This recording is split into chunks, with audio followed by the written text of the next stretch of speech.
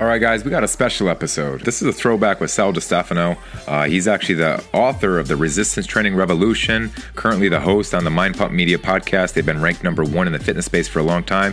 And we talk a little bit about our history together in the first, 1 to 10 minutes of this episode. And then we kind of get into the Jacked Politics version of this podcast, where we talk a little bit about what's going on. September 2020 is when we actually recorded this episode. So if you know what's going on, the BLM, the protests that are going on right now, New York's school system is delaying their open from the COVID. There's a lot going on and a lot to be talked about. So without further ado, let's get this thing on.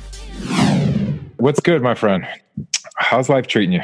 Life's good, man. I got married this year in February to my wife, Jessica.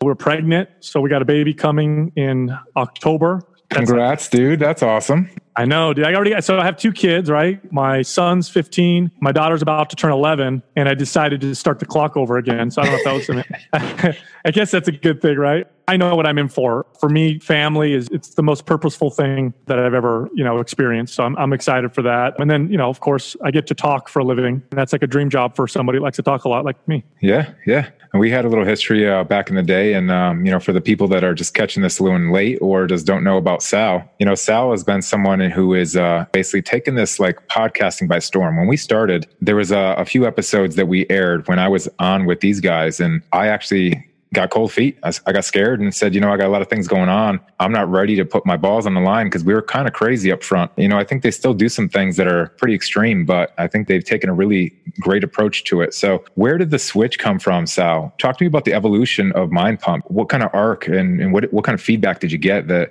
made you guys decide to go in kind of like a more polished approach? Okay, so this is all hindsight, right? So looking back, it's easy for me to say, what worked, what didn't work. But at the time, we just kind of followed it and allowed it to naturally evolve. When you listened to early days Mind Pump was three dudes that had zero media experience. We'd never done a podcast. We'd never been on video. We had great chemistry, so we liked talking to each other. When I had first met my co-hosts, every once in a while you meet that person that you could just talk to forever. We had this amazing chemistry. All of us were not afraid of going in whatever direction the conversation would go. So we all kind of shared that. We all didn't like the current state of things in the fitness industry. So we had that in common. But the real big thing that I think kind of came through all that was you heard three trainers with decades of experience working with and training people. And so why is that important? It's not necessarily because we're super knowledgeable about fitness and training and exercise. I mean, that's a part of it, but that's not the big part. The big part is when you train people one-on-one, everyday people for years and years and years and years and years, you start to get really, really good at communicating fitness to the average person. You become very, very good at getting people to understand certain concepts and how to modify their behaviors. Because initially, as an early trainer, you think you're just going to give people workouts, give them meal plans, motivate the hell out of them, be kind of a drill sergeant, and that's going to work. And that never works long term. And so over time, you really learn how to communicate. So when you listen to the early days of Mind Pump, it was terrible media people who had great chemistry, but could communicate fitness and health very, very well. Now, over time, reps, just like with exercise, right? You do a lot of reps and a lot of sets, and eventually you get good at that particular exercise. We did so many podcasts, and we would do 5 a week, that after 200, 300, 400, 500 episodes, we just got better at the media part. We got better at the podcasting part and how we come across when we're communicating on the podcast. So now what you hear are very experienced trainers with a few thousand hours of experience now podcasting. So I definitely don't think we're media expert, but we're definitely experienced, or at least far more experienced than when we first started. So that's why it evolved in that direction. So when you listen to early days Mind Pump, it's rough. Good fitness information, but really rough. Now, not as rough. Still good fitness information. Right on. So one thing I noticed when we were together is with 4 people, and you guys now bring in guests and everything, you guys got a thought in the back of your mind and someone's speaking. How do you handle that? Because that was a big thing for me. I'm like you. I like to talk. I know that you're very obviously a very dominant host on the show. How do you guys handle, interrupting each other or waiting for a thought? And so many times it's like that thing, you want to say it, but then it's just like, oh, it's gone. I forgot. What was I going to say? Yeah, that's another skill that you develop through practice. But, we have really, really good chemistry, I should say. We blend really well with each other, especially early on. Eventually you start to learn each other's patterns. You start to learn each other's rhythms. That actually took us a long time to learn with interviews, by the way. But then you throw someone else in there and all of a sudden it got kind of strange. It took us probably 50, 60 interviews before that started to feel comfortable well. So I think a lot of it's practice. It really is. I mean, we definitely had good chemistry initially, but you just start to learn, like I can tell when Adam's about to stop a sentence or a thought. I know when, Justin wants to jump in or I need to jump in, right? We can read each other really well now, but early on, it was definitely more rough. It just took practice. Right on. All right, man. So let's talk a little bit about it. Besides having a family right now, you got the 2 kids and you got another one on the way with the wife and everything. So congrats again on that situation. Just beautiful journey, as fatherhood. Now you got Adam going through that as well. And just seeing that, I don't know if you've watched my channel or watched the evolution, but my follower count goes down because I post about more things about my family and the priorities that I care about today versus, what people probably want to hear. I actually had someone crush me on a DM that said something about being irrelevant over the years. And, wow. You're losing followers. And I was like, he's not wrong if he's considering that I was looking to be a fitness influencer, but that's not what I'm looking to be. It's more about your priorities today. So like for you, Adam told me some cool things that you might have going on. I'm not sure if you're willing to share any of that, but like, what's the next 6 months to a year look like for you? What are your goals? Goals. Well, right now I'm in the process of writing a book that's going to kind of represent the Mind Pump and our philosophy. Really, what I'm trying to target is I'm trying to communicate to the average person in an effective way in regards to fitness and nutrition, but more specifically around resistance training, because resistance training is, as well as I do, right? Resistance training it's not viewed as like the primary form of exercise for the average person. In other words, let's say you go to the doctor. You're the average person, not us, right? Not fitness enthusiasts. And the doctor says, hey, your blood pressure is high. You need to start exercising. You start working out. The first form of exercise a person thinks about is what? Walking, running, jogging, moving. Yeah. They don't think weights. They don't think resistance training. Now, they should, because when you really break it down and you look at a few different things, the benefits that resistance training provides combined with the things that we need now, resistance training is actually the superior form of exercise, especially though if you only can pick one, that should be the one that you pick. And so part of what I write about in the book is around that. I'm in that process right now. I've never written a book before. I've written a lot of blogs. I've written a lot of guides. Never written a book before. So that's a whole nother, monster or whatever. There's always stuff happening here with my partners. We're always trying to grow. I love the fact that everybody's so growth minded. So we hit one milestone and it's always like, what else can we do? And everybody's so eager to grow. And it's very challenging. It's very fun. I've never had so much fun in my life. I've always enjoyed what I've done. Never had this much fun though. It's awesome. One thing I'll tell you, from having Adam back on my show, his growth, his maturity, from back in the day when I was living in California with you guys and just, shooting it up with you guys, he wasn't the same man that I interviewed. And, I'm sure it's not the face he put on for me, but, literally just hearing his answers and the maturity that he was coming through, I was impressed. And, I'm certain, as I listen to you guys grow and probably the reason for the podcast initially was, the fitness myths, right? You guys were all about busting fitness myths and kind of like attacking the industry that was just misleading people, throwing snake oil, and you guys were going to call them out. That's like the premise of when we started or when you guys started way back when. Now, and my purpose for, jumping on the podcast is to kind of level up. You guys are fortunate to have the 3 peers of you and the co-hosts and forth with Doug to kind of like keep yourselves on your toes, making sure that everybody's bringing something to the table. In my little area here in Murfreesboro, there's not that many people that are, influencing me in a positive behavior. So, I actually co-host this with a podcast guy out of California, or he's in Colorado now, Dr. Holden McGray. He's actually a professor out of Pepperdine, just retired this year. So I'm able to help level up myself with him, but also, on the hunt for some good interviews and going through and just trying to bring that elevation up. So who was, if you were to name one top 2 or 3, fitness people that you recommend that really changed you and your views or just brought you to that next level? Yeah. So we've had some incredible interviews on the podcast. Tom Bilyeu was phenomenal, talking to him about motivation and business. And Mike Matthews, we've had him on the podcast. He's a good friend of ours. He illuminated a lot about internet marketing, building your business through that space.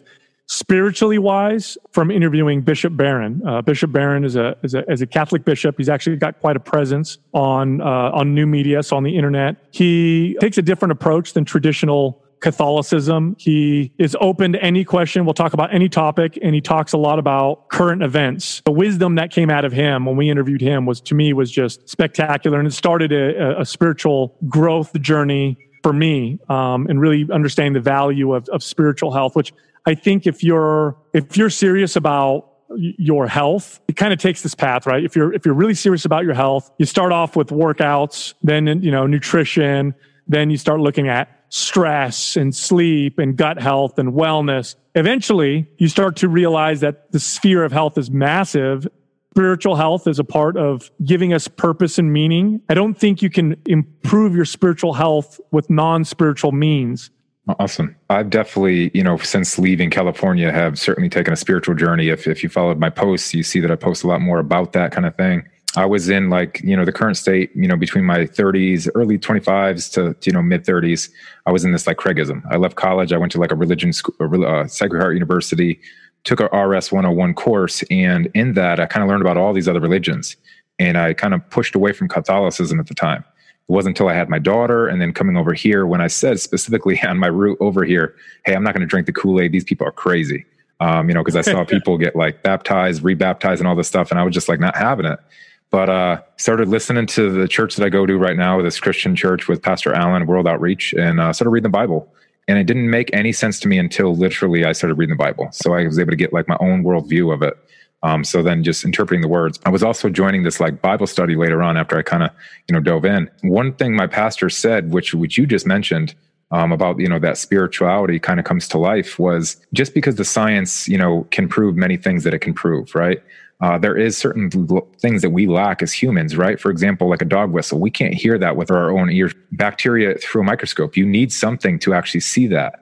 So our senses, the 5 senses that we have are limited in exposure. So if those things are limited in exposure, what makes you think that there's not a spirit sitting next to me right now or anywhere else or around you? So we're so quick to say, oh, well, we can't see it, we can't feel it, we can't touch it, we can't hear it, etc. Then it doesn't exist. But I just proved that there's many things that are currently around us every single day that we don't have the knowledge that it even exists in it, right? Yeah, so my path was even different than that. I'm a big science guy, right? Love science. I love the scientific process. Also on the side, I'm a huge economics and politics nerd, and I love the history of both of those things. And one thing that I thought kind of dawned on me, so I'm a huge supporter, I'm a huge believer in the concept of liberty and freedom. I think that idea has led to the most equal societies in terms of opportunity, the most charitable societies. It's led to the most progress of any type of government or idea that we've had in terms of how to structure society.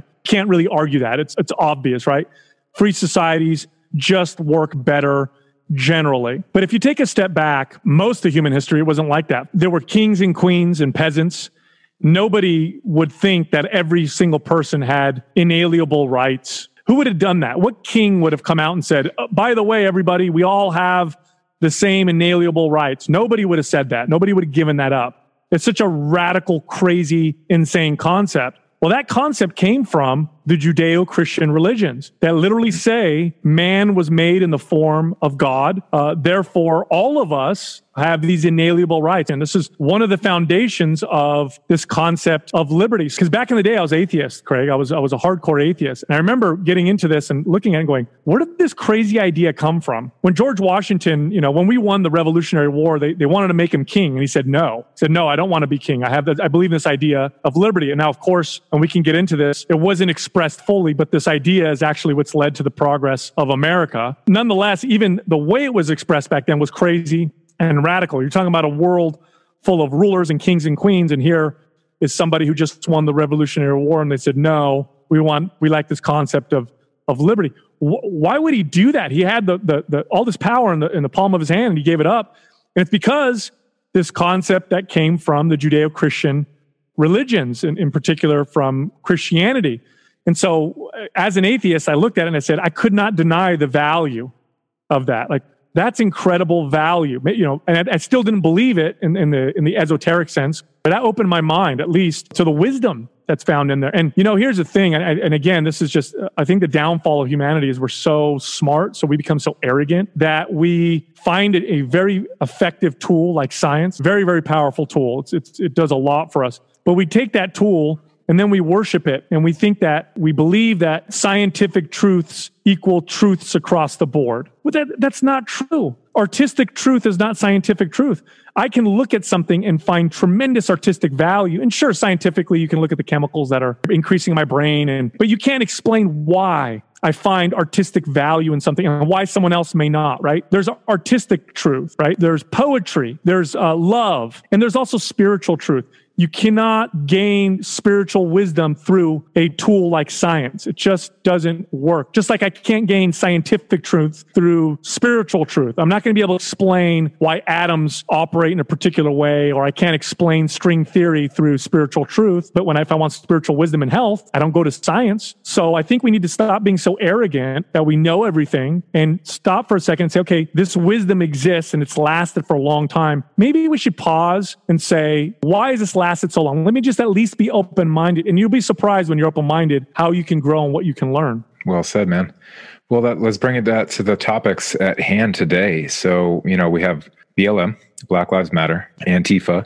You have the Marxist, ideologies and all these different things. So, why is that having a resurgence today? And let's pick one of them. So, BLM. Right now, I'm sure you're well versed in their about statement and what they're looking for, what they're trying to do. In their about statement, they're a lot less about Black Lives Matter per se, and a lot more about the LGBTQ and all those other things, because the founders, have this history. One of them's a lesbian. I'm not sure the whole story with that, but let's get into that a little bit, because every time there's something going on, there's this BLM movement that's going on they're very conflicted. So talk to me about your experience right now with probably the media that you're watching, or maybe even any experiences that you've had with some folks or conversations that you've had with BLM. Okay, so two things. Number one, I firmly believe that as long as people do not hurt anybody or steal property or damage people's property, that they should be able to live the way that they live. And I am a firm believer in judging people as individuals and by their character. Okay, so that's my personal belief. Now, the sentiment, Black Lives Matter, not the organization, the sentence Black Lives Matter is obvious to me. I don't think you can argue that. Of course, Black Lives Matter. That's inarguable. Okay, now that's separate from the organization, Black Lives Matter. When you examine the organization and what they stand for and what they're pushing for and their philosophy, it's clearly a Marxist philosophy. Okay, so for people who aren't super familiar with Marxist ideologies or philosophies, it's a worldview that says that everything is either made up of oppressors or oppressed, that everything is about power. It's a worldview that is collectivist. You are looking at people, and rather than looking at them as individuals, what's more important is their group identity. Workers, it could be the business owners in Soviet, Russia. I can't remember the term they used for that. So it's like the bourgeois, right? Or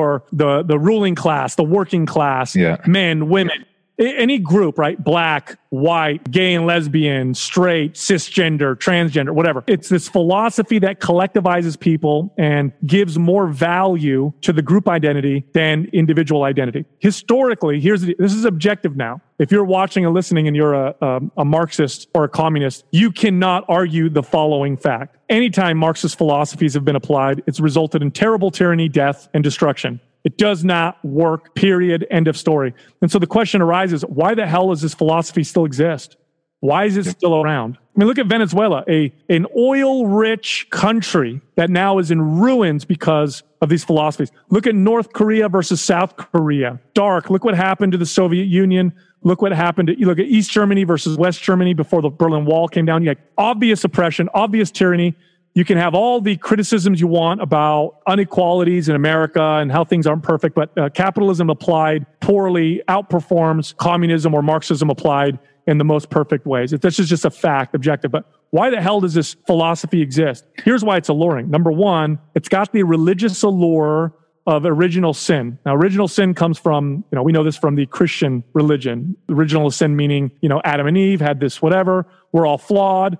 However, in the Christian teaching, our job is to continue to realize that we're flawed, but also try to be better people. That original sin philosophy in Marxism or in BLM philosophy is saying, I am responsible for the sins of my ancestors. I am white. Therefore, even if I'm not racist, even if I'm not whatever, because I am white, I am a part of this terrible whatever. And that is now putting me in this group. And if you're Black, you are oppressed simply because you are part of this group and we're part of this system.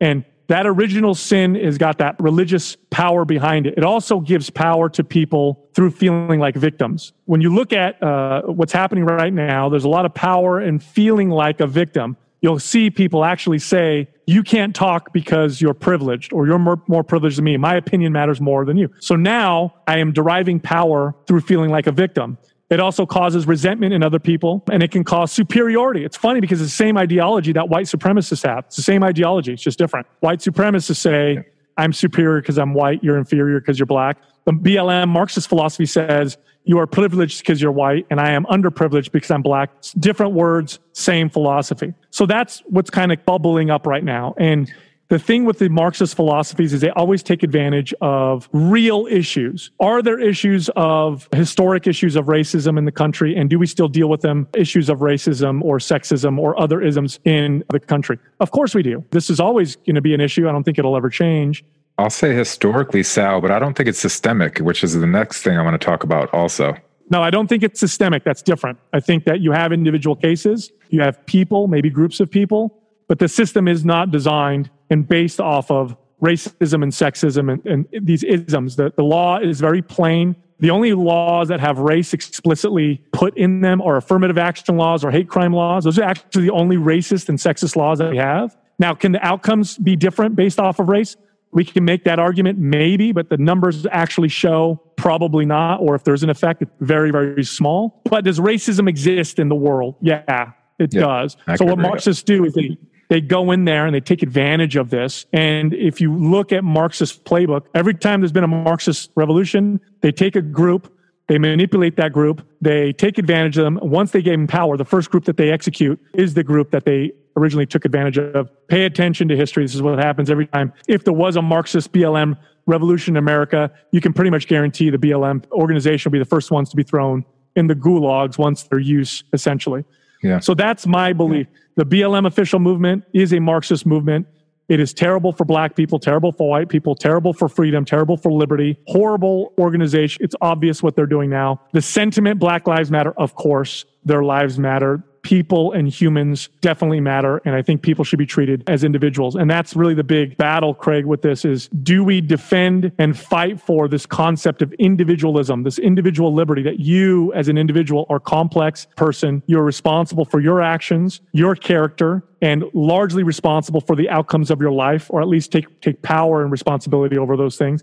Or do we want to believe in the collectivist philosophy where group matters more than the individual? And that means we got to kill the few to save the many, just like they do in China or they did in the Soviet Union. But those are the two competing philosophies. Here's the thing, they talk about slavery. America had slavery and so did the West. And yes, so did the whole world. It's existed on every continent since the beginning of time. But nobody wants to talk about who ended slavery. Who ended slavery en masse was the West. What was the philosophy that pushed that forward? It was this concept of individual liberty. What was the concept that gave women the right to vote? Individual liberty. What was the concept that ended segregation? Individual liberty. So although we were not perfect, and I still think we're not perfect, this concept is worth fighting for because it's what continues to push us to progress and grow and be better than we were yesterday. And so it's definitely worth fighting for. There's a lot to chew on there. So we started off talking about BLM, the Marxist, and then he actually touched on libertarianism, right? I believe that's more the philosophy I think that Adam said he stands behind. I'm definitely in the middle of all this. I can't say I'm right, left, middle. I like a little piece of each of these things. And so as I was doing my deep dive yesterday, Marxist, one thing they're all about, and I think which is attracting like the Marxist, is this laissez-faire way of floating around and just having multiple opportunities as individuals where there's no big government. But what you just described before in many of these Marxist regimes, Russia, the South Americas where there was different issues, China and these communism countries where it all stems from, is that you give the power to the people and they just kind of like nurture their own little village, which is what I'm hearing, and definitely what you could see about their About station. Like, we're basically like, destroy the nuclear family, we're going to community rule, etc.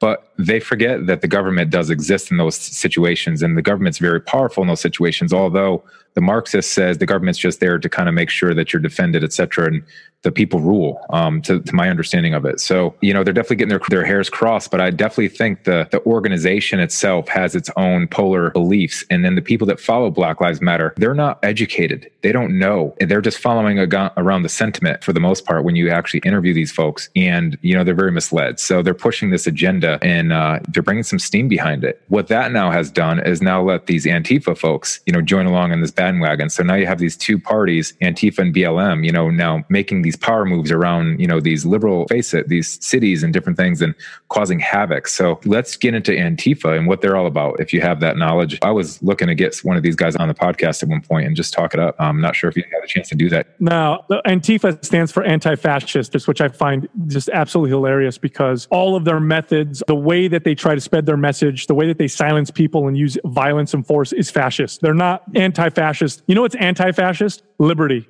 freedom. They are anti-capitalism. They are anti-Western values. It's like buying breakfast cereal for kids at the store and it says healthy on it. Oh, this is healthy. No, it's not. Just because it says it's healthy doesn't mean it's healthy.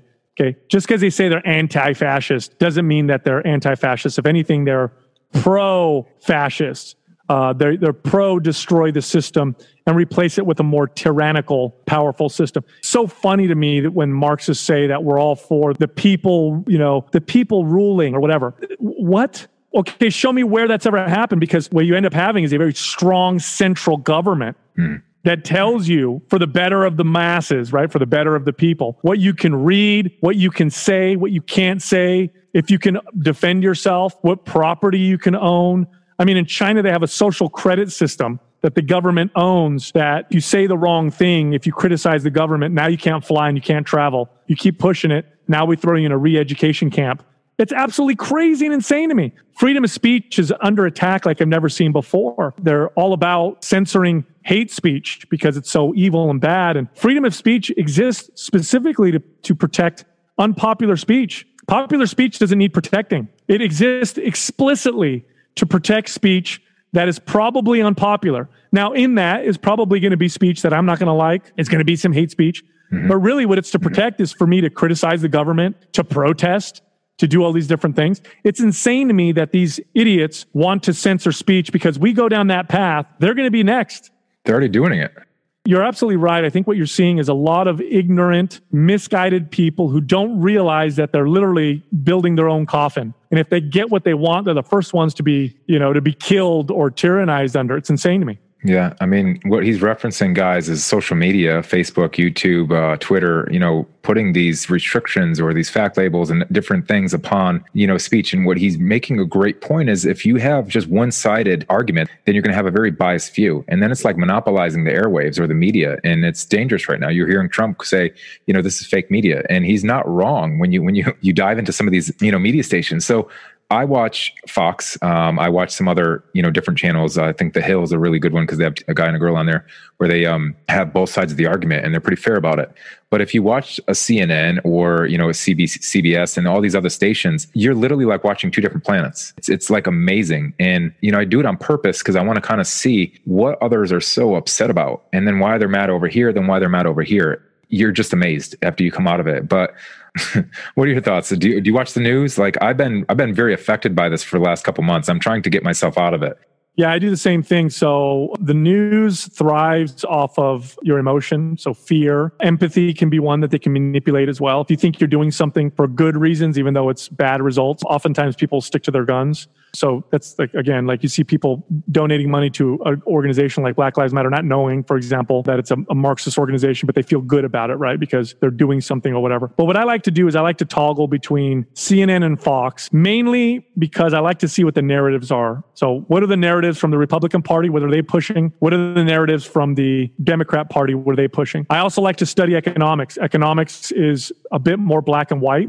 Regardless of the narrative, if I see Trump, for example, pushing a tariff increase on China because he's trying to bring back jobs, right? I know economically speaking, he's just going to make products more expensive. It's a tax. It's another tax on all of our products. No different than if the government taxed all of us and then decided to give it to American companies as a subsidy. It's the same thing. I know that when I see people promoting a new law that's going to help the poor by raising the minimum wage, I know that's going to price people out of the market. It's going to cause more unemployment. So economics really helps you see through a lot of that. I also look at libertarian news sources. Reason is good. The Foundation for Economic Education, I think it's called FEE, is really good. But you got to go back between all of them and then also check yourself. I am definitely not above being manipulated and being fearful into believing a particular thing. And so we all got to be a little bit careful of that. It's interesting that we have two parties that run everything and have for a long time. And you'll never see the two parties work together better than when a third party poses a threat and all of a sudden they become organized to push that third party out. Both parties have very similar sponsors.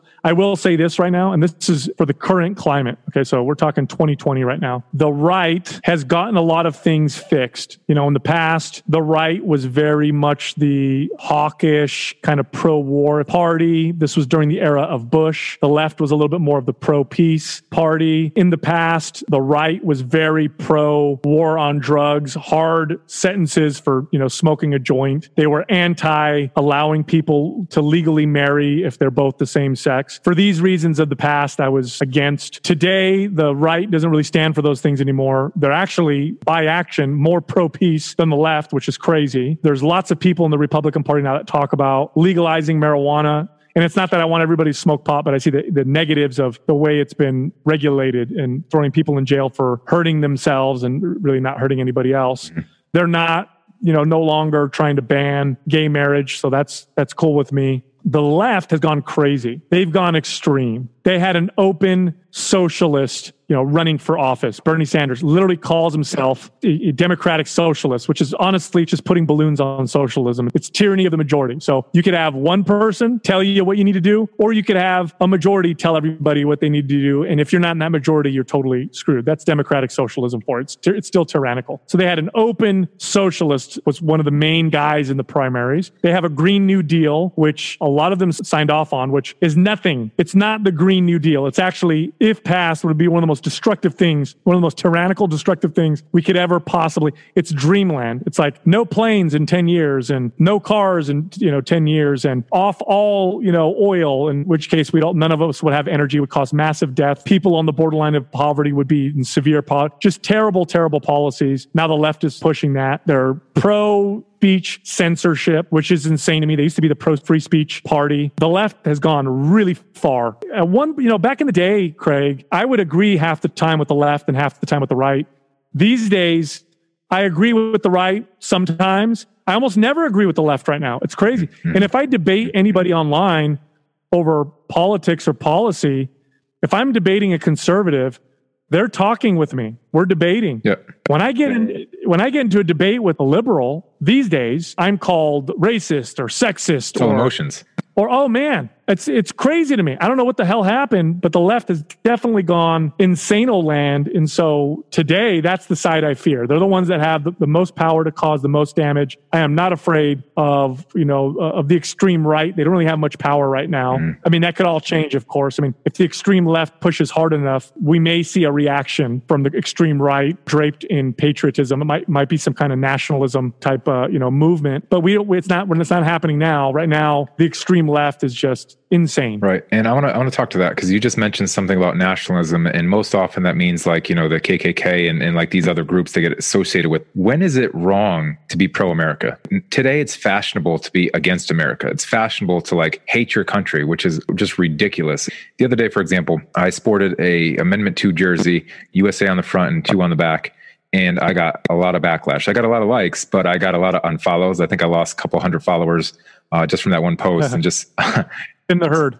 It was just amazing. I got messages after messages after messages of people just be unfollowing. It's this telephone tough guy mentality that we're kind of talking about, where you're coming from with these conversations that are having in all emotions. So back in the day, you had to face your accuser in person. So all these things didn't happen. So maybe they were just having these conversations by themselves in their own head. And now they just got a chance to spew it. But this is now causing emotion. And so when you're saying having conversations with the left, I put that other post the other day that you started commenting on, and kind of how we, talked about jumping on this podcast was sell me on Trump without mentioning Biden, and then sell me on Biden without mentioning Trump. I did it both ways. And it was amazing to see for Trump had all their sources, their stats and pretty good arguments. And then it was against Trump was all emotion. It was just all emotion. He's not a good person. He's not a good character, etc.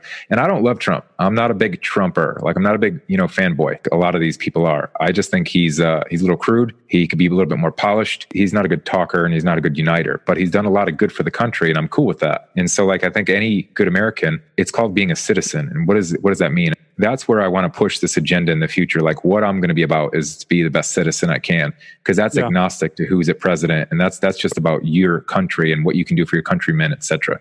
So, like, this is the state we live in right now. Yeah. Well, I mean, okay, so there's two things I want to comment on that. Number one, the reason why you see such vitriol and hate coming from, and it happens on both sides, but I'm telling you right now, being someone who's been in the middle often, why I think we see so much vitriol from the left is because the rhetoric that they're promoting it's different than in the past. Policies are wrong. These aren't good policies. Our policies are better. What's happening right now is not that. What's happening right now is you're racist, you're evil, you're sexist, you're bad. Why would you debate with an evil person? If Hitler's in front of me, I'm not going to debate with it. You want to beat him up, right? He killed lots of people. Well, if the opposing side, if you're not debating their ideas and it's just about them being these terrible people, these bigots, it's not worth you discussing anything with them. They're all bad people. So that's what's happened. So nobody wants to discuss policy. Okay, let's talk about minimum wage laws, or let's talk about healthcare or school choice. Nobody wants to debate that. It's like, oh, you're on that side? You're an evil person.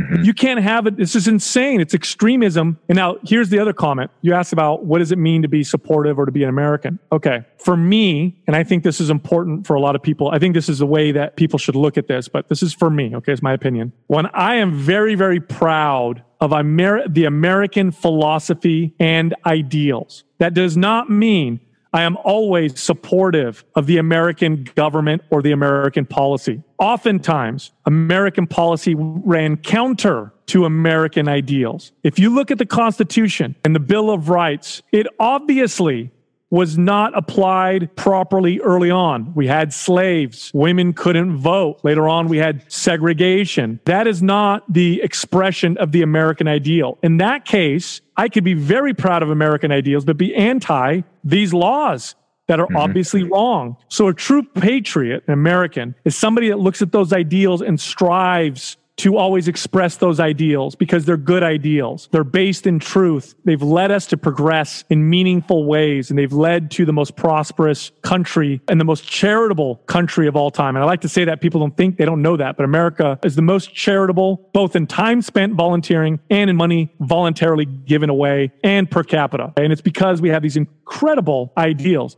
I'm a first-generation American. I'm the product of immigrants. My grandfather, my father, they came here for the ideals of America, which was opportunity, liberty, less regulation, smaller government. I am responsible for my life. Please get out of my way. Allow me to bear the fruits of my own labor. Allow me to keep the fruits of my labor. Although all of us are so different because it's the most diverse country in the world. We had essentially open borders. When my grandfather first came here as a young boy, it wasn't hard to come ashore and become an American. You just had to show up. You sign your name and you're here. And yet this country flourished.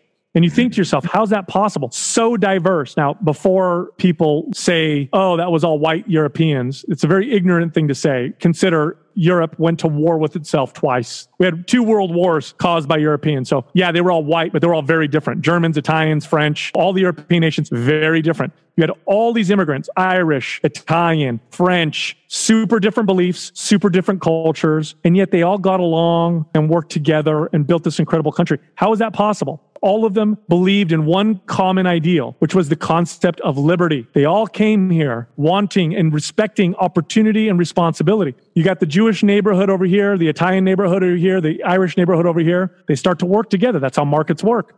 I'll trade with you. You trade with me. We buy your products.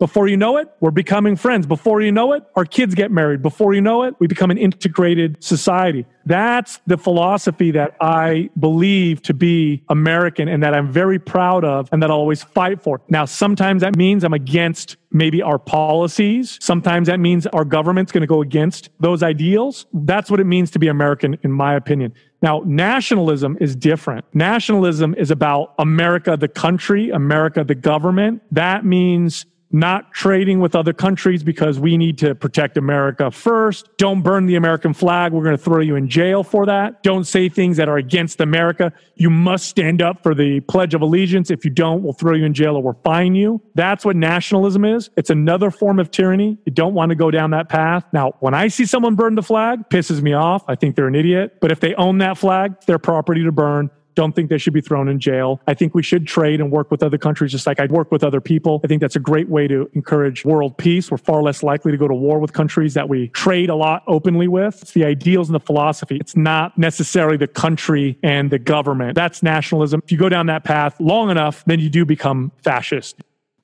So I like your definition of it. I like where you're going with it. I do have some comments on the America for country, all America. For example, we just had COVID-19.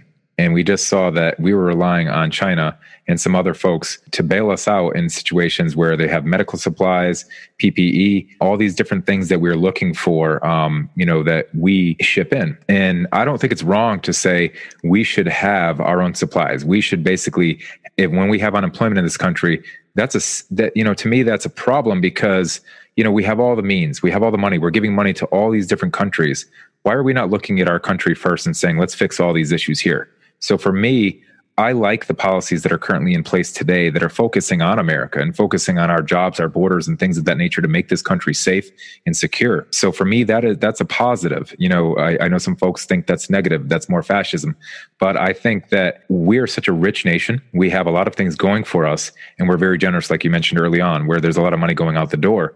I think Trump's organization right now has done a good job at nipping some of this excess bleeding that we're giving just because other policies have been in place for years and nobody wants to buck the system.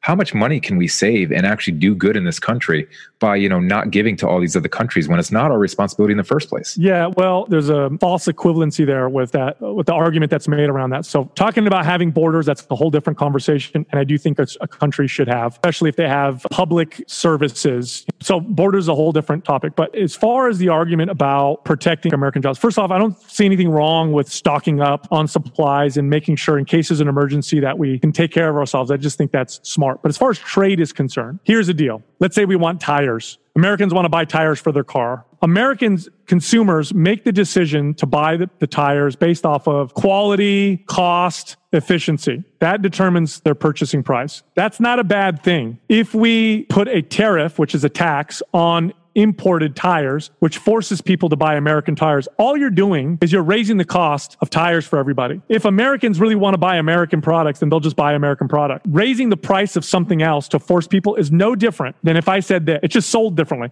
It just sounds more appealing. It's no different than me saying this. Hey, America, we need to support more Americans. We're going to tax everybody an additional 10% from your income and give that money to American companies or give it to American workers. Now, if you hear that, you're going to be like, no, you're not. You're not going to tax me. They're doing it anyways, Sal. With all these things that they're giving out, these handouts. Where does this money come from? I know we're borrowing against this like inflated balloon, but I mean they're doing that anyway. My argument to that is that we're trading against these other countries that have such a low minimum wage and this almost slave labor that currently still exists.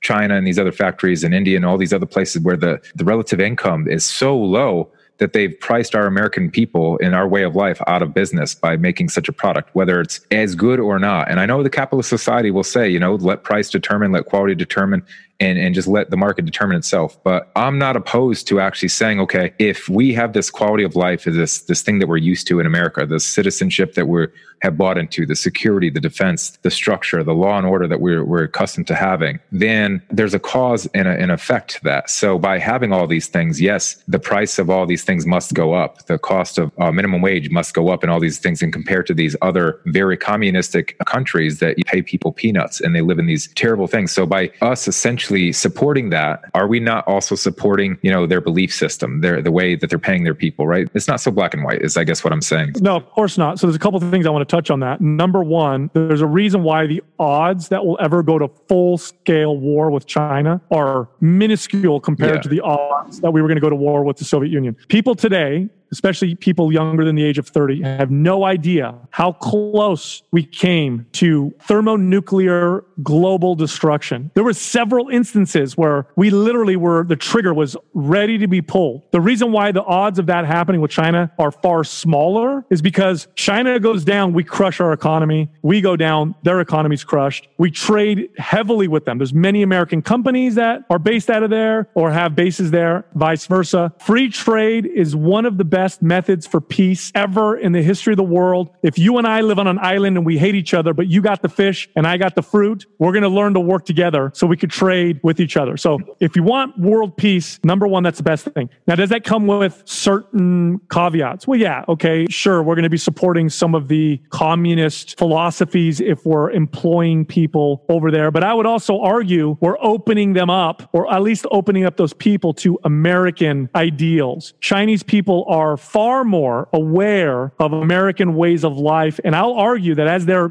quality of life increases, the odds that the Chinese Communist government's going to be able to keep their thumb on the people is going to continue to decrease. This is what happened in the Soviet Union, where people were thirsty for freedom. They were thirsty for free speech. Look what's happening in Hong Kong right now. Now, back to one of the comments you made about slave labor. People don't ask this question. They like to look at something and say, that's terrible, but they never ask what the alternative is. Right. When you look at countries that have terrible, by our standards, factories, terrible conditions, people working incredible hours. Yes, that looks bad by our standards, but let's ask, what is the alternative? If that did not exist, what would those people be doing? Mm-hmm. Oftentimes it's children selling their bodies, selling drugs, or extreme poverty. Also, look at America 100 years ago. That's how we were. We were the same way. Look where we're at now. Now, as far as these manufacturing jobs are concerned, there's nothing wrong with people overseas doing those jobs for us because we benefit from the products, from the efficiency. Remember, money represents resources. It's not just paper. Money represents labor, efficiency, asset. So if we can allocate resources better, the world benefits. If we spend more because it's an American, we are wasting resources that can be used for capital investment and innovation, which innovation is what humans do best. That's how we solve all of our problems. Now, here's what it ends up looking like. Here's the world. You have America, who led the world in the Industrial Revolution, along with other Western nations. We moved out of certain ways of living. Now we are providing work for these countries over here. So what does that mean? That just means that those jobs aren't here anymore. There's nothing wrong with that. But guess what's going to happen in 20, 30 years? Those jobs are going to move. Now you see China outsourcing to Vietnam, outsourcing to other countries, and everything gets elevated. But us as consumers continue to benefit. Look, globalization exploded in the 20th century, especially with the fall of the Iron Curtain, right? The fall of the Soviet Union. The whole world as a whole liberalized their markets, opened up their markets. What's the result of that? The largest migration that the world has ever seen. We're seeing this start to happen. And by isolating ourselves, all we're going to do is slow down our innovation. We're going to allocate resources in ways that are inefficient. We're going to slow down that progress. And we're going to further isolate ourselves, potentially contributing to more increased risk of conflict with other countries. I mean, look at the tension between us and China now. And I know the argument with, that people say that Trump is using it as a way to leverage and bargain. And maybe that's true. But I guarantee you our relationship with China is way worse than it was before. So it only hurts us. It feels better, but it's not. Okay, so let's take a look at Trump, for example, and I'm going to get off this topic. Trump in China right now, I think there was some good relationships and things that he'd done. Look at the North Korea stuff that he was doing and some of the, he's now nominated for a Nobel Peace Prize, with some of the stuff he's doing at the UAE and, Saudi Arabia and the peace that he's got going in the Middle East a little bit. I've been to China. I've been to China 3 times actually in the last 5 years. It's crazy out there. You need a VPN to basically bypass the internet to get any information that would make sense in America or all these other things. So it's heavily regulated. If you have not been there, it's an amazing thing to not have access to information. So they're definitely being seen, whatever the government wants them to be seen. And they're being watched and they're being regulated and they're being, if they can't talk. So I know you mentioned that way early on. But at this point in time, if we're trading, with these countries and we're going to be subject to the way or the cost of their labor and, use it in a capitalistic form. And if we didn't put tariffs on, what would the unemployment in this country look like? You're in California. You guys have the highest unemployment rate, if I'm not mistaken, in the United States. You guys also pay, I think, close to like 30% of like the United States is, you call it the GDP. What do you think that number looks like if we don't propose these tariffs and things and actually talk about protecting American jobs, which I think it's the responsibility of our government and elected officials to actually protect those jobs, not just provide free capitalist society where the best price, best product wins, but actually have some protections in place, whether it costs us a little bit more money or not. I think that we as Americans and the liberties that we actually do have as far as our military defense and all these other things that we're paying for with our money, with our taxes, with these things that we're contributing, and that's provided you're actually contributing. There's a whole other argument to the people that aren't contributing anything. What do you think that looks like? No, so here's one of the problems with unemployment. We'll pass a policy and then we'll say, see, unemployment went down, or see, unemployment went up. I'll give you an example. You might have a city that increases their minimum wage up to $12 an hour, and then they track unemployment, and unemployment goes down 0.2%. And they'll be like, look, unemployment went down. I told you raising the minimum wage wouldn't increase unemployment. The problem with that is we don't know how many jobs would have been added had that never happened. Our unemployment rates going down is not the result of this tariff war. The unemployment going down is the result of Trump's administration dramatically deregulating the market. This is the part that I really support and that he did phenomenal. They passed a policy that said for every regulation that's added, you have to cut out 2 regulations. So in 4 years, the Trump administration cut more regulations than the Reagan administration did in 8 years. When you cut regulation, you open the doors for business to innovate and to create new opportunities and jobs. That is what is contributed to low unemployment, not the tariffs. If anything, the tariffs are going to make it harder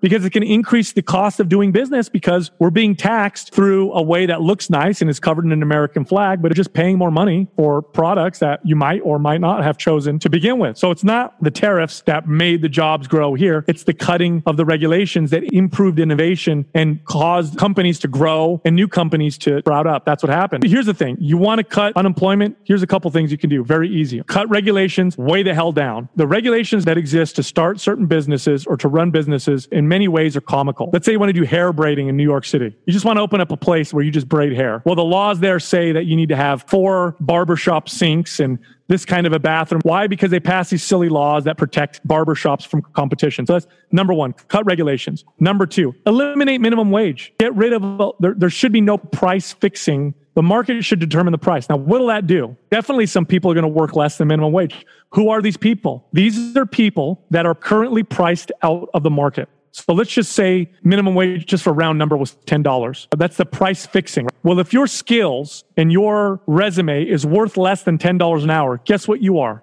Unemployable. If you have a felony, you have no skills, and you go to a fast food place and they look at that on your resume and they say, nah, man, I'm not going to hire you for $10 an hour. But what if you could do this? What if you said, look, pay me $4 an hour. Let me prove to you that I'm a good worker. Let me show you what I can do. Let me build some skills here and you can pay me $4 an hour. Well, now you can compete against a $10 an hour guy who maybe doesn't have a felony and has more skills. Now the employer's going to be like, you know what? I think I'll save $6 an hour and give this person an opportunity. No minimum wage means you are employable. Now you can negotiate. It's funny because minimum wage laws promise to help the poor. Those are the very people that it hurts.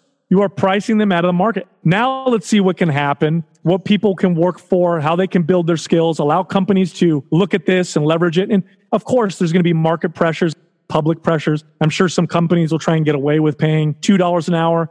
People come together and protest and say, no, you should pay more. That's another market signal. But you do those 2 things, you watch minimum wage drop down to almost 0. That's what will happen. At that point, if you're not working, it's because you don't want to. But right now, if your skills are worth less than minimum wage, you're screwed. How can you possibly get hired? So now you're stuck on the dole. You can never build skills. You can never build a resume. Now you're stuck in the system of welfare. Good luck. Good luck getting out of that. It's never going to happen. So those are the 2 things. Tariffs, they just increase the cost of doing business. Craig, it's literally no different than this. It's no different than if Trump came out and instead of saying, I'm going to raise the cost of imports, it's literally the same thing as him saying, hey, everybody, we're going to start collecting taxes from you and we're going to give that to American companies so they can lower the price of their product. It's no different.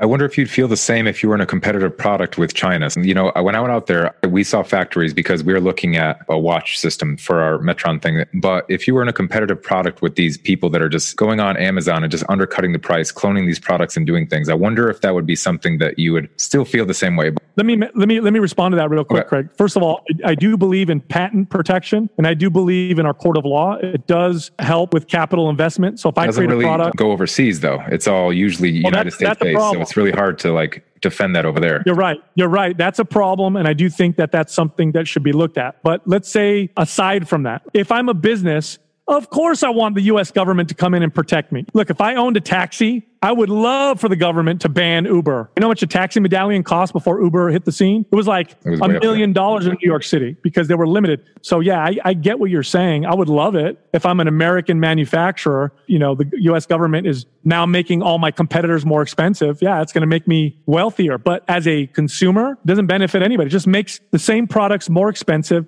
It's a misallocation of resources, and it makes the market less efficient and effective. It's just, it's taking the best out of the market and making it worse. Right. Okay. I'll take that.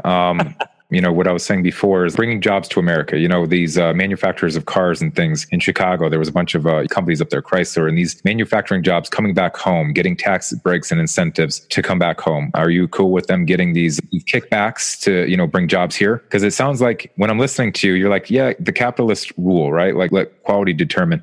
I'm for that. Don't get me. I'm not saying I'm not for that, but I do think that there are tools in our place. When you mentioned a few of them, how to bring unemployment down, but there's also getting priced out of the market with, you know, like you said, labor that just is, you know, as evolution takes place. What do we do with these bodies? What do we do with this education thing? And I'm going to circle back to that because I actually have some solutions. I was on a podcast with another gentleman and we got into it pretty good. But for that, are you for like this kickback for these American companies? I am 100% for cutting regulations and taxes. I think it's insane that you work for, you know, by the way, that's the definition of slavery. You know that, right? Like you work and by force, your labor is taken from you or the fruits of your labor. That's what taxes are. So I'm not an anarchist. Okay. IRS, if you're listening right now, I pay my taxes. But if you're going to cut taxes, go for it. You're letting them keep more of what they earn. Of course, that's not my money that you're taking. You're letting them keep the money that they earn. Now, there was a second part to that question that you brought up. Let's circle back to that. There was one thing I want to touch on. Talking about price fixing the price of labor or adding a tariff on something. I'm going to simplify it real quick. Let's say the price of milk. Let's just say I was a politician and I did a phenomenal job of making the case that milk is a staple food. We need milk. Everybody needs milk. It's got good calories. It's got good nutrients. Children need it. Therefore, no company can sell milk for more than $1. And I pass that law. You are not allowed to sell milk for more than $1. What do you think will happen? There's not going to be any milk. There's going to be shortages of it. No one's going to be able to produce it because resources aren't going to make sense. Now let's look at the reverse. Let's say I was a politician and I said, hey, all these milk farmers, they're America's backbone. These are farmers that need our help. From now on, every gallon of milk is a minimum of $10 to help these farmers. You know what would happen? Surplus of milk. And nobody would buy it, right? So prices have to match resources. They have to match efficiency. And when we slap taxes and tariffs on something, we're just skewing the shit out of the market and we're misallocating resources. If we want to progress as a society, we need to allocate our resources as accurately as possible. Otherwise, we're going to skew the markets. I know you guys interviewed somebody about the unemployment and just like the homeless in California. Are you seeing that in San Jose now? Are you guys seeing that like where you currently live? Because I know that's definitely like a lower, you would think anyway, you know, something that would happen more prevalently like when we're watching California on the Los Angeles, for example. It's not a money issue. It's not a housing issue. This is a medical issue. This is a mental health issue. When you talk to the experts on homelessness, you find that the vast majority of people who are homeless, people who live on the streets, have severe mental issues and drug abuse problems. So you're not going to solve that problem with more jobs or better or cheaper housing. The only way to solve that problem is with medical care and help. And also not allowing them to, or at least creating some barriers for them to live that way. So sorry, you can't sleep and live on these public streets. You can't defecate on the street. You can't do drugs. Here's your only alternative. You can go to this medical help program. And then through that, then, you know, maybe you can go through a job training program or whatever. But we're not going to solve it with jobs or housing. And California's had such a big problem because we stopped treating them that way. Yeah, you stopped the law. I mean, you allowed them to do all the three things you just mentioned: defecate on the street, take drugs on the street, you know, and just camp out on the street. I mean,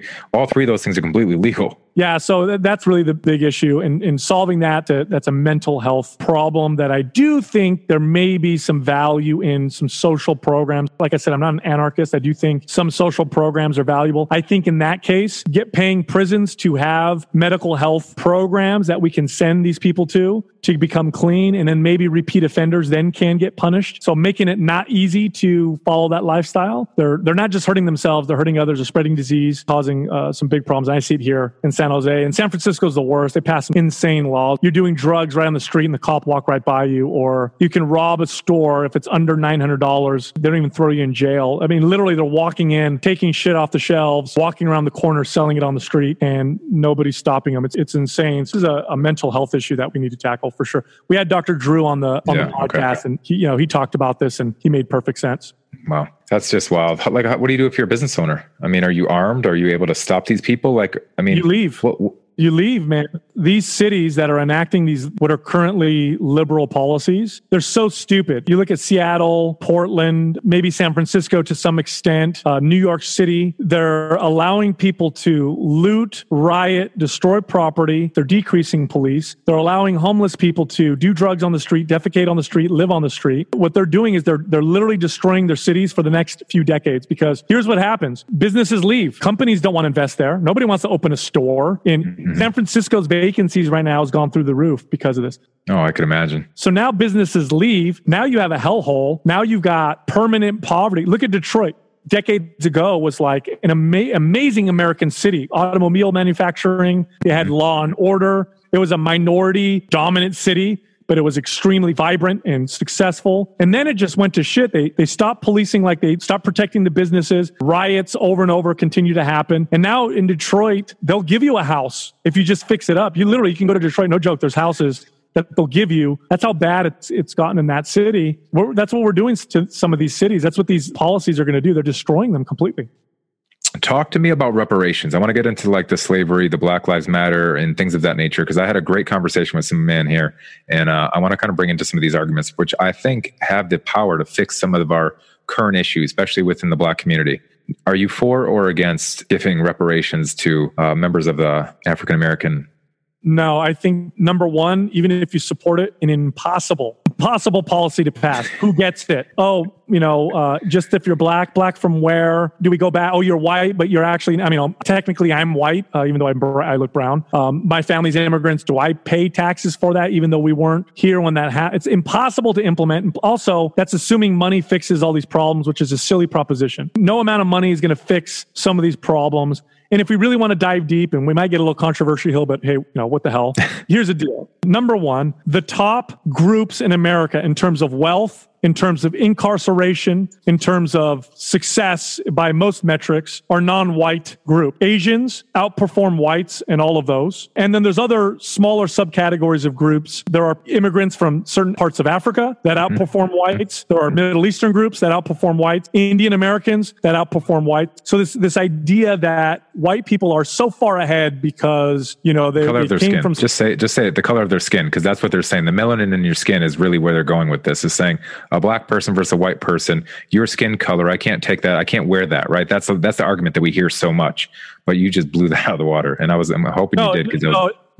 The statistics totally show that that's false. Okay. But if you want to look at statistics, if you want to get to the root cause, if we look at a group as a whole, and I hate doing this because I like to look at people like individuals, but fine. If we were to identify actual measurable statistics that can predict whether or not a child is going to grow up and have a higher chance of being incarcerated or living in poverty. Okay, there's a few factors you can look at, but you want to know what the number one is? Whether or not they grew up with two parents in the house. That's the number one best predictor. Now, I just talked about Asians and how they outperform white people in income, in incarceration, and drug abuse and all that. And we talked about white people, Black Americans, right? Guess which one has the lowest single parent household rate? Asian Americans. The second lowest, whites. And the highest among those three is the Black American groups, who, as a whole, over 70% are in a single parent household. With white Americans, it's something like 54%. With Asian Americans, I think it's in the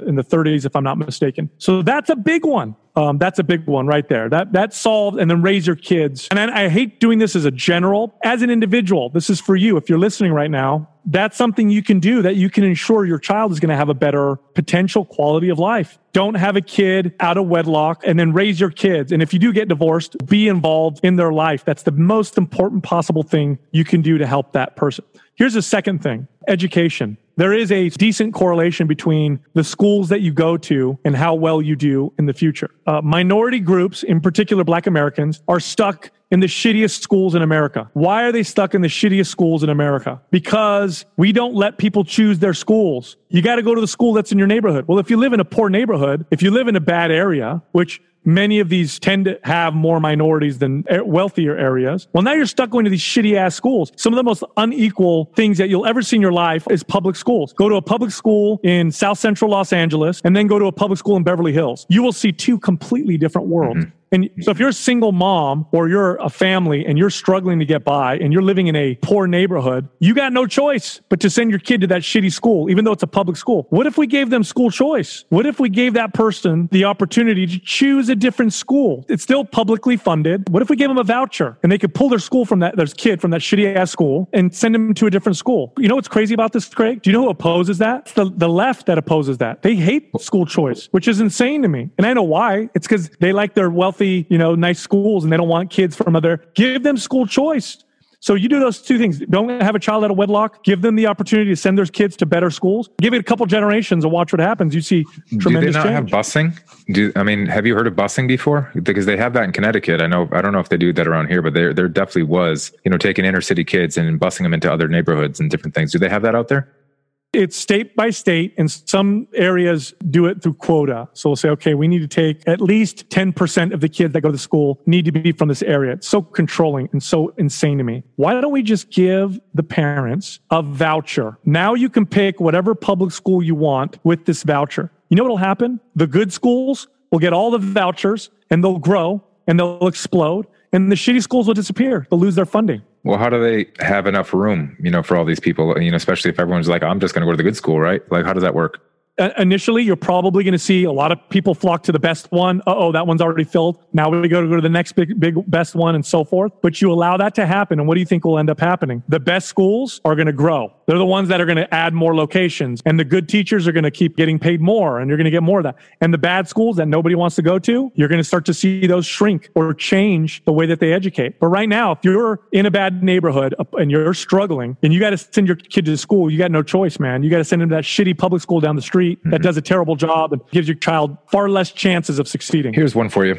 So you said the two things that I was on the same page with you 100%. That's actually the conversations we were having. Was he was saying that it was education, and I was like, fine, that's great. Education's how do you have education? And you just made school choice, but education. And then I went to the 2-parent household.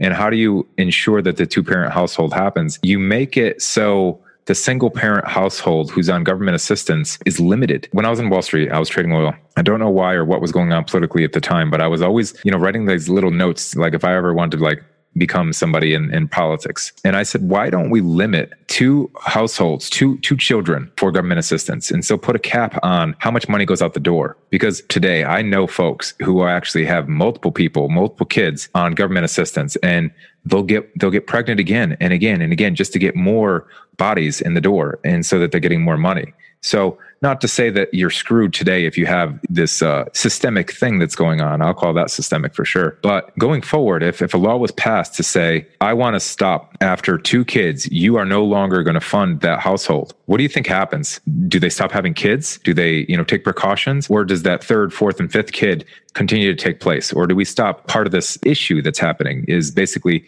funding people who are never going to contribute? Yeah. So, okay, 2 things there. Number one, the best thing the government can do is get out of the way.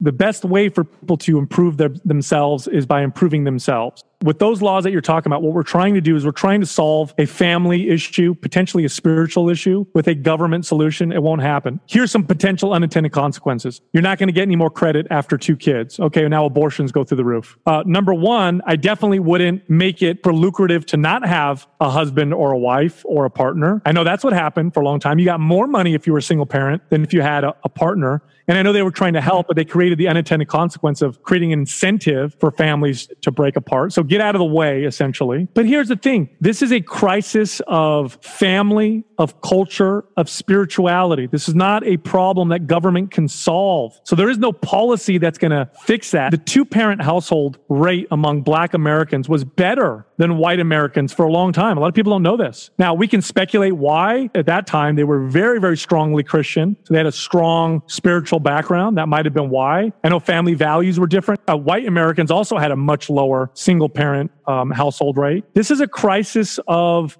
family. Here's the thing. I am definitely a supporter of freedom and free markets and liberty, but it's only ever going to be as good as the morality and the choices of its people. And unfortunately, there's nothing government can do to fix that. Free markets, for example, are excellent at giving us what we want. But if all we want is alcohol, pornography, drugs, and strip clubs, then we're going to get a lot of that. If we don't care about good education and clean parks and products that better us as people, then we're not going to get any of that stuff. So how do we fix that? In my opinion, for a long time, we have stopped worshiping things that bring us value and instead have replaced that with things that are material that don't bring us the same kind of value. I think, and this is a psychological fact, all humans worship something. Every decision you make reflects your top value, whether it be money or pleasure or power or honor. It's going to be one of those things at the very top, and your actions determine this. You might think to yourself, I don't worship anything, but you look at your actions and it might be one of those things, right? So when you eliminate spiritual health, when people stop worshiping God, which is perfect and the ideal,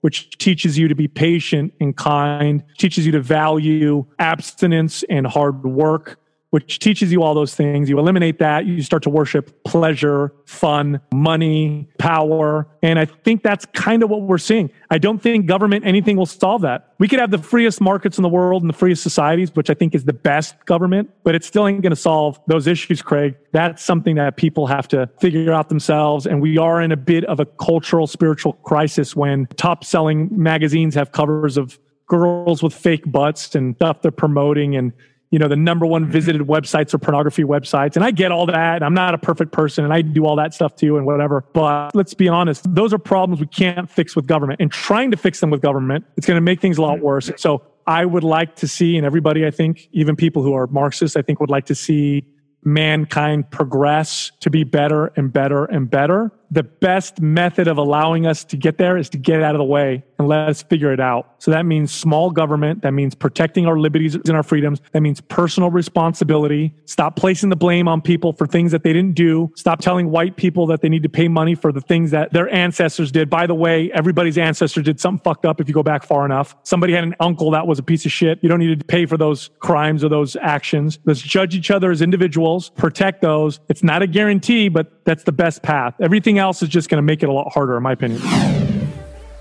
All right, guys, if you like that episode, make sure you give us a follow, give us a comment wherever you're listening, and find us on social at Cracker Perso for myself, and Sal is going to be at Mind Pump Sal on Instagram. And make sure to check out those guys' podcast, the Mind Pump Media Podcast. 3 hosts over there, Sal, Adam, and Justin. They do a really good job. I don't think they get into politics like I do here, but they talk a lot about fitness and everything else there. So have yourselves a great one. Thanks for listening. I know this one was long, but we're out of here.